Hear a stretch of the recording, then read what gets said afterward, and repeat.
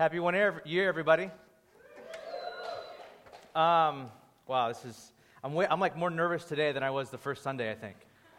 Really, really, really nervous about today. I don't even know why. Probably because I haven't taught in 2 weeks and I think I forgot how. Congratulations, everyone here that's been a part over the last year of, if you've been a part, prayed, given generously, if you've stacked a chair or greeted at the door or poured a cup of coffee or taught one of the kids in the kids ministry or tried to quiet and calm a crying baby or whatever you've done here, you're a part of this as well. So I want to say congratulations to you as well. This is such a wonderful and awesome thing that God is doing. And I kind of knew we'd make it to 1 year. I had my doubts certain weeks, but I kind of knew we'd make it to 1 year, but I didn't think we'd really make it to 1 year like this. A year ago when we started this church, it was a full house, kind of like it is today. But a lot of those were family and friends who came from Carpinteria and LA and Stockton, and there were some looky-loos as well. And they were just all here. And the second Sunday, we thought, okay, this is going to be an empty hall, almost as cold as it is right now. I don't know why it's so freezing in here. And it's going to be an empty hall, and then everyone's going to leave, and then we're going to, we'll get to the first year, but it's going to be, we were even thinking about how to make this hall smaller. I was thinking about putting up fake walls in here. How do I make fake walls to make this place look bigger or something, or hang curtains everywhere? And God has exceeded our expectations. We have been so floored about what Jesus has done in the city. And when we started this church a year ago, we started by praying like this. This is how we prayed. We prayed that this church would be a place where God is present. And we sense His presence. When we gather, we would sense that God is among us. You would walk in here, and we pray this every single Sunday before church, that the presence of God would fill this hall, transform this hall into a sanctuary. And that's what we prayed. We also prayed that the presence of God would make our gatherings a mixture of fear and excitement. When you meet Jesus, there's something super scary about that. He has control of everything. But this excitement, this joy that builds up as we gather together and worship Him. We also prayed that our community would make much of Jesus and make little of ourselves. We didn't want to make a name for ourselves. We didn't want to make a name for Reality or any of the people that worked or volunteered here. We wanted to make much of Jesus. And that's what we've tried to do every single time we've gathered in small groups or large groups. We've tried to make much of Christ. And that we've also prayed that God would redeem lives through this church and that He would restore this city. And those are things that we've prayed, and we've seen God begin to answer these prayers. This last year, we've seen people being delivered from the domain of darkness, transferred in the kingdom of the beloved Son. We've seen people baptized. We've seen people just renewed in their faith, living here in San Francisco for years and years and years, and having gone to church a couple times in high school, and then Christ becoming real to them. We've seen all of these awesome things, and the very first sentence that we said here at the very first service, and it's still true today, is this: that the ongoing effectiveness and health of this church is accomplished first through prayer. And that's how we move forward. We move forward on our knees. We move forward dependent upon Jesus, the chief shepherd of this church. And so we have a vision and prayer night on Wednesday, as Tarek mentioned, on Wednesday, January 19th, right here at 7 o'clock. So I would like to pray once again, and I want to thank God for what He's done and what He will continue to do through this church. And as I pray, would you turn your Bibles to Colossians chapter 1.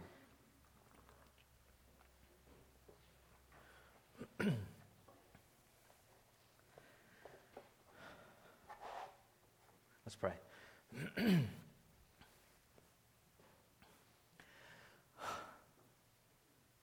Jesus, I'm so humbled right now, and I thank you, God, for all that you've done in and through this church, God, your church.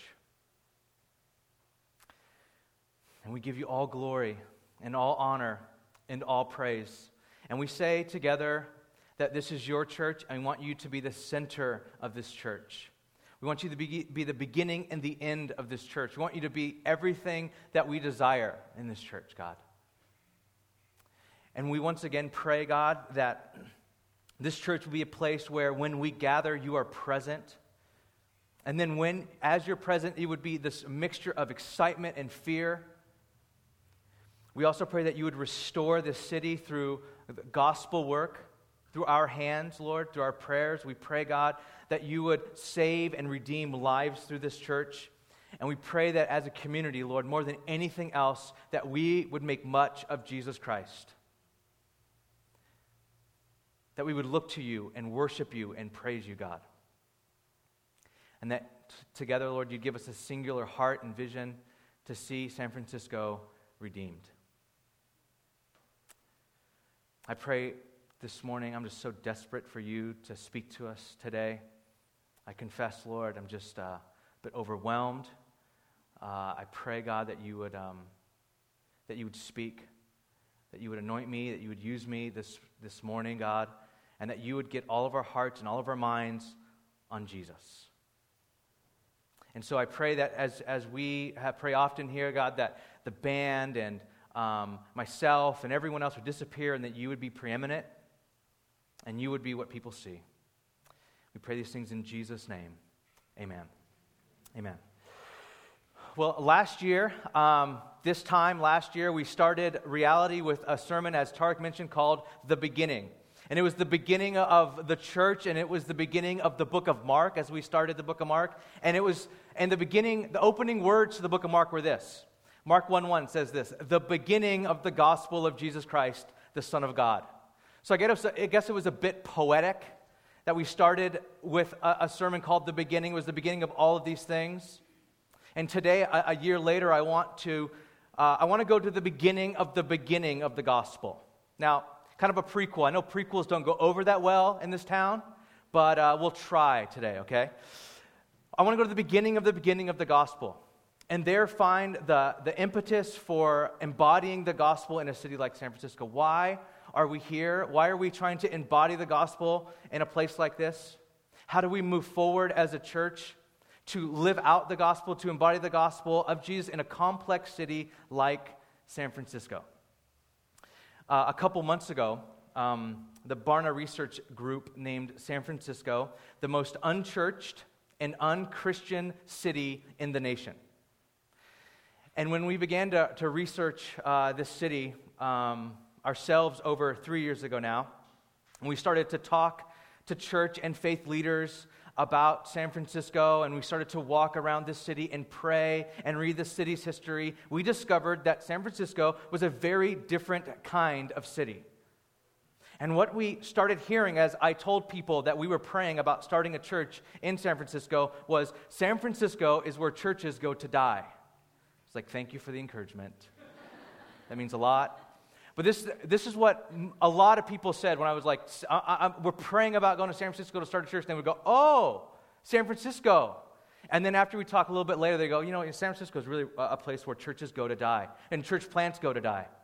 People have started sharing with me statistics, people that knew statistics and stories of multiple church plants by major denominations and major churches with millions of dollars put into them to help establish these churches in the city. Out of all of these churches, only a handful of them have really taken root in the city over the last 30 years. And one major church planting movement's pastor once said about San Francisco that he washes his hands of San Francisco. When Katie, our gal who oversees our kids ministry, was moving here, she put a post on Craigslist, and she just said, hey, I'm moving to the city, God's called me, I'm looking for Christian roommates. And some quote-unquote pastor emailed her and said, lady, get ready for the test of your faith and everything else you believe in. It's really a modern-day Sodom, and across the bay is Gomorrah. East Bay, represent. Okay. So she responded back to him, and she's pretty feisty, so if you know her, you know. She goes, it becomes clear why I'm moving to that city every time someone says that. And then he wrote back. He said, please don't think you're going to make a difference there. It's a place beyond redemption. The government sanctions sin there. Pray from afar and don't look back. Well, she's here now, and she's our kids ministry coordinator. So last week, a local pastor in the city emailed me. He was researching spiritual history of San Francisco and things that people have said and pastors and stuff like that in the city. And he came across this quote and he emailed it to me, and I want to share it with you. It says this quote: "We are responsible for the societies we choose to live in. Believers should do their best to avoid such transgressing communities as San Francisco. Exempted are the weak who cannot find a way out.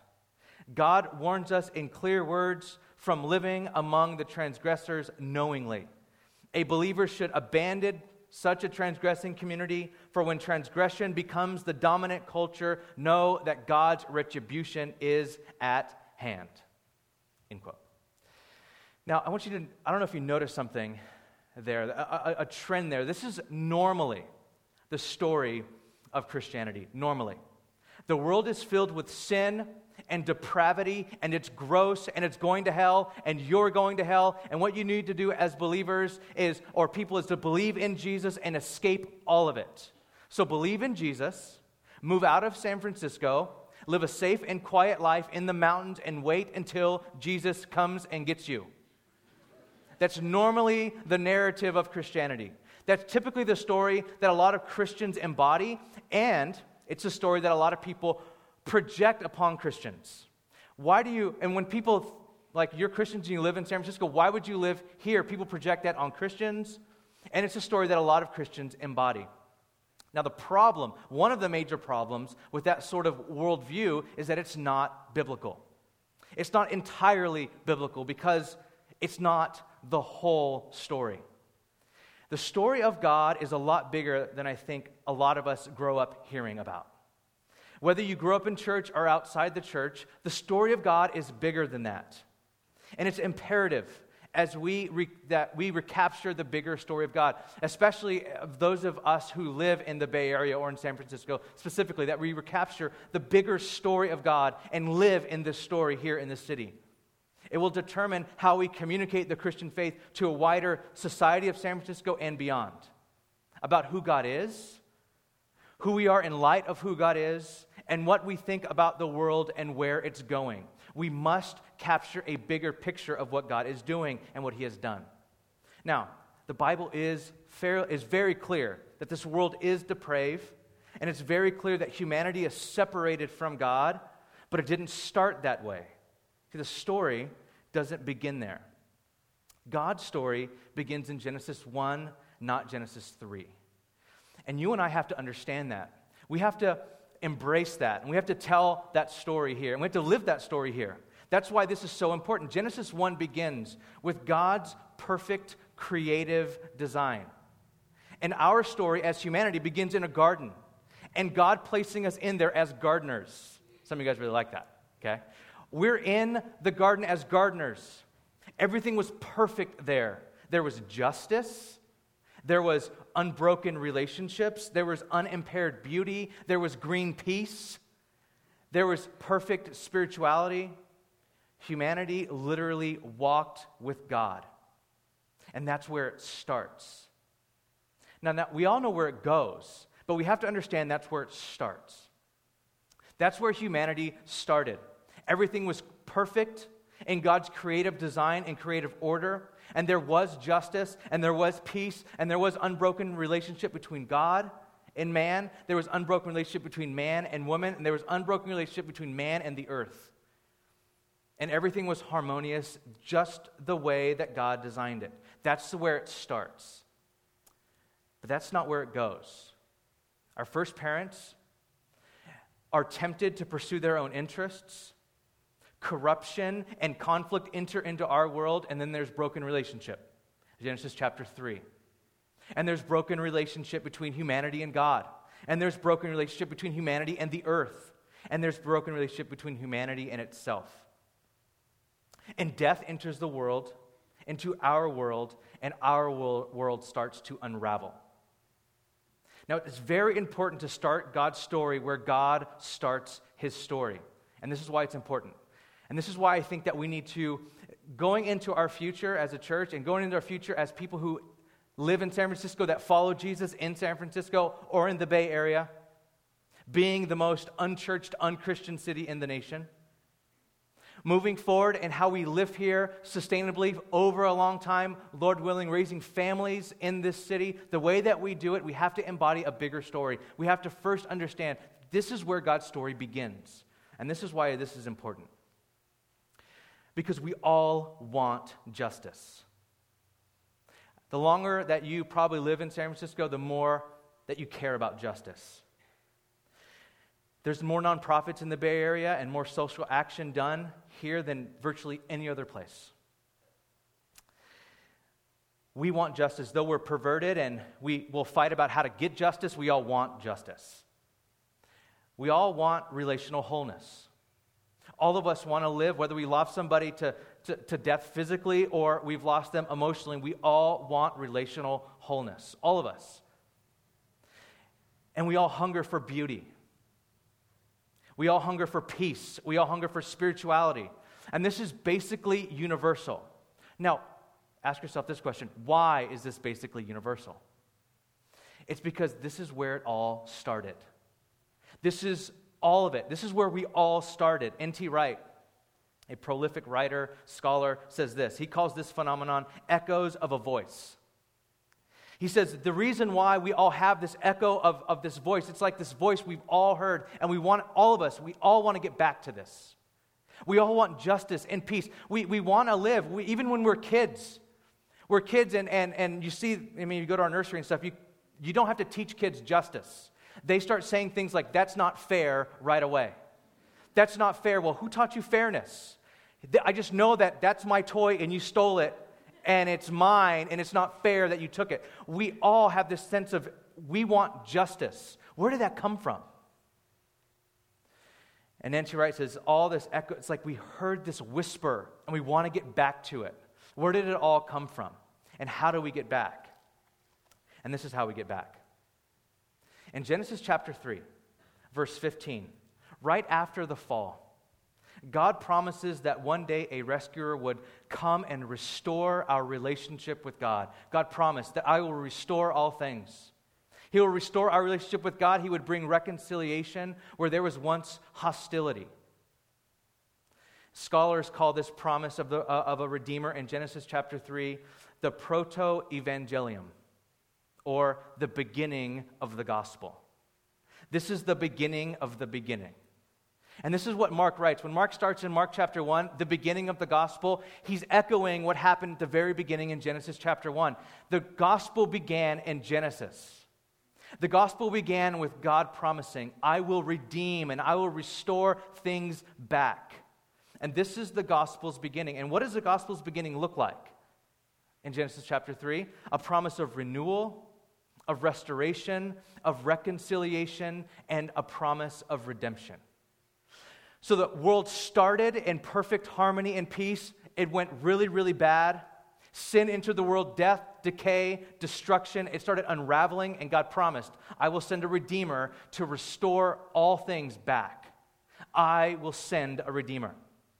The Apostle Paul, in the book of Colossians, ties the creating Lord to the redeeming Lord. He says Jesus is the creating Lord, and he's also the one who redeems. And you see this interplay. You see both sides. He uses the same language when he says God created and then God redeemed.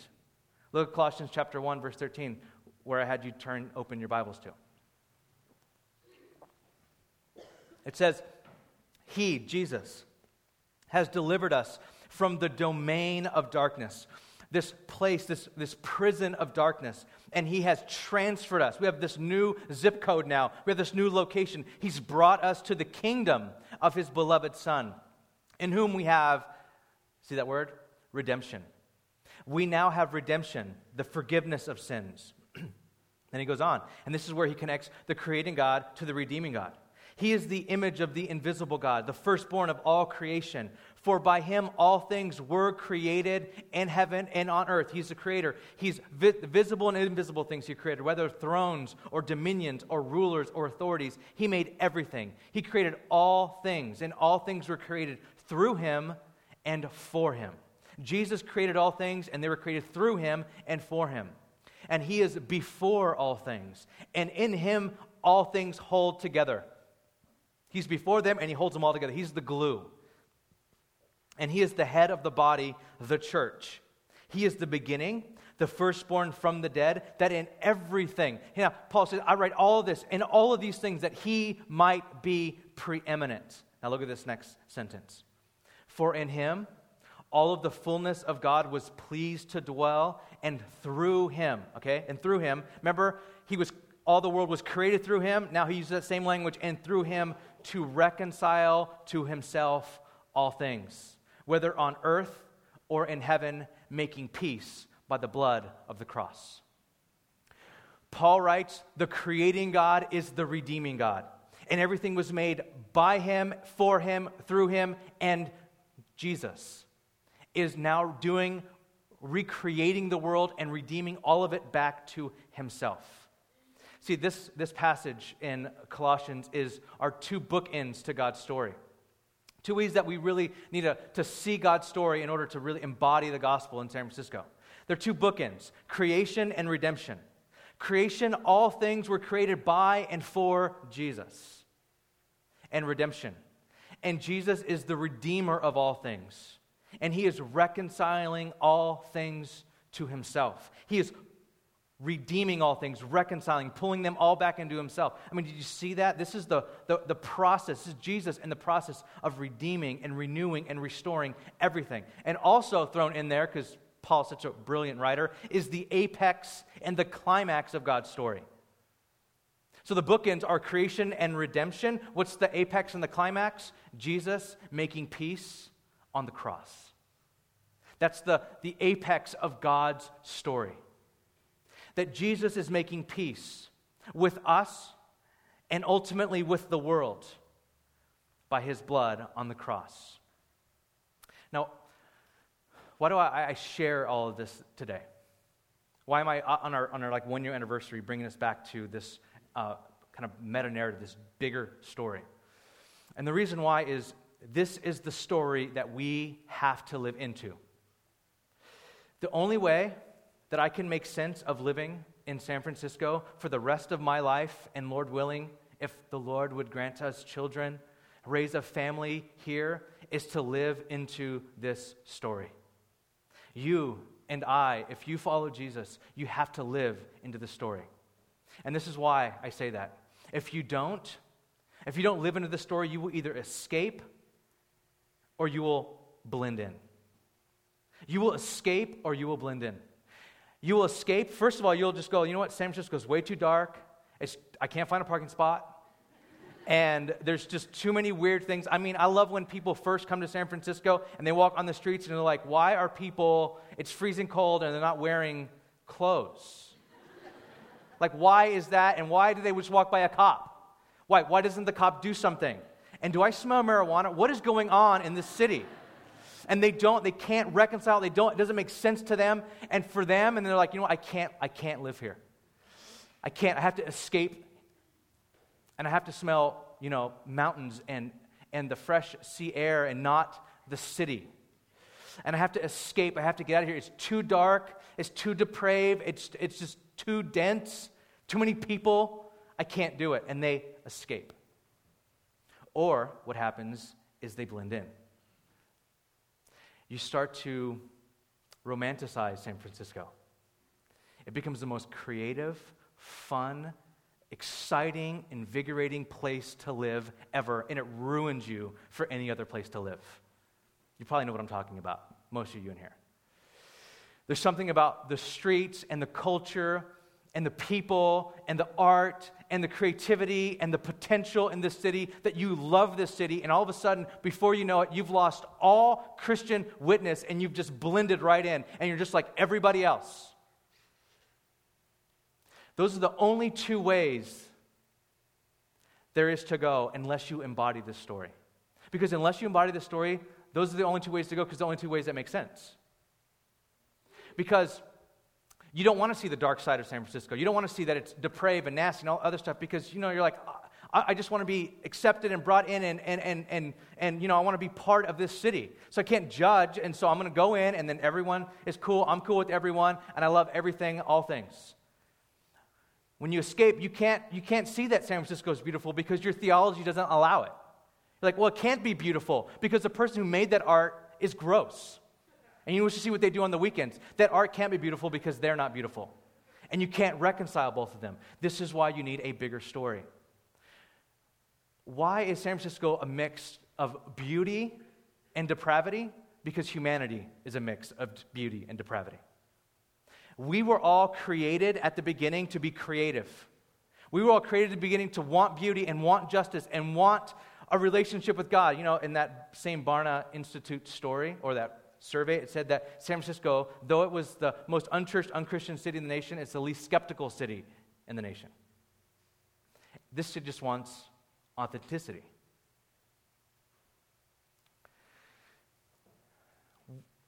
You have to embody this story to reconcile both of these things. People are this mixture of both depravity and a potential for beauty. And so when you embody the story, when people want justice and they don't serve or follow or believe in Jesus, you don't go, wait, you can't want justice because only God wants justice. You can't want, you're perverted, you can't want justice. I can't ascribe to anything you're saying. You see, you can live here and work with people that want justice, peace, righteousness, that are spiritually hungry. Why? Because we understand Genesis chapter 1. But we can also go into the city but we also want to be people who are part of God's restoration process. Why? Because people are, Genesis chapter 3, fallen. And we all need to be restored to God. All of us need Jesus. Every single one of us. The believer and the unbeliever. We all need Jesus. All of us. When we first moved into this location, we weren't planning to be around Upper Market Castro area when we started the church, and this neighborhood has been so good to us. So thankful for this neighborhood in San Francisco. And we didn't plan on it. We weren't like, let's go to the Castro. We weren't thinking that at all. And when this hall opened up and we found this place and we came in and met with the house manager, and he's like, okay, you're a church. I need to know what you believe about the gay agenda. And what do you believe about you're in a gay district? And so what do you say? And I say, I believe that every single person that walks through our door needs Jesus. And we will say that, and we will embody that, and we will preach that. And the gospel is, Christ has come down into our world to redeem us and save us. And he wants all of us. He wants to redeem all of us, and we all need to follow Jesus. We all need Jesus. He's like, okay, that's a good answer. You can go with that. He was not a believer. We must embody this story unless we try to escape it, unless you live here for 2 years and I got to get out of here. Or you live here for 15 and you've lost all Christian witness. You have to embody that God is number one, a God who created everything is good. It's gone really bad. The apex and the climax of the story is he's died to redeem us. And then here's the deal. And this is what Colossians says, that he's redeeming all things to himself. Followers of Jesus need to be a part of God's restoration project in this city. We want to live here and embody here to restore this city. To be a part of bringing justice and peace and reconciliation with God to San Francisco. Not compromising the witness and the integrity of the gospel, but not escaping it, not escaping the city as well. How will we do all of this? The only way that we can do this is being captivated by the gospel of Jesus. That's the only way any of us can do this, by being captivated by what Christ has done. Do you think anyone in this room deserves the grace and the love of God? Not a one of us. He's come down and freely given us all things in Jesus. And so what we need to embody and live is the gospel has to recaptivate our heart and our mind. That we live here by grace. That we aren't better, we're saved. Christ has redeemed us. And we need to embody that story in this city. And Christ would be the most beautiful and wonderful and the anchor of our souls here as we live our days out in this city in this area for the glory and the gospel of Jesus. I think it's a little too soon to say that this church is successful or not. It's been a year. God has brought us great success and favor and all of these wonderful things. But we want to be a church that's here, if the Lord tarries, for generations. And it's going to take us embodying the gospel, living here for the glory of God. Let's pray. Lord, I thank you so much for what you've done over the last year. And I pray even still, God, that you would continue to root our hearts in the gospel of Jesus. That you would root our hearts in you, and then you would root our feet in the city. And in the Bay Area, Lord, I know that some of us are called to the East Bay and South Bay and North Bay and in the city. But we pray that the peace of this city, the shalom of God in San Francisco. And I thank you, Lord, for the other churches in the city that are proclaiming Jesus. And we pray that you would bless the church, your church in San Francisco, God. And that you would do all of these wonderful things. I pray, God, that your people would not use the city for their own portfolios or their own resumes or relationships. But I pray that we would pour out our lives as you have poured out your life for us, God. I thank you. I pray blessings over this next year, Lord. And together, Lord, in our hearts right now, we say that you take your rightful place in our hearts and in this church. Jesus, be the center of everything we do. We pray, God, that you would bring in people who are hungry to know God. And we ask, Jesus, that you would use us, Lord, to bring about the peace and the renewal and the restoration of this city, God. And we thank you for the privilege of being able to live here. There's no other place, Lord. I know there's no other place that I would want to live out following you than in here. We thank you and we love you. And we look to you. In Jesus' name, amen.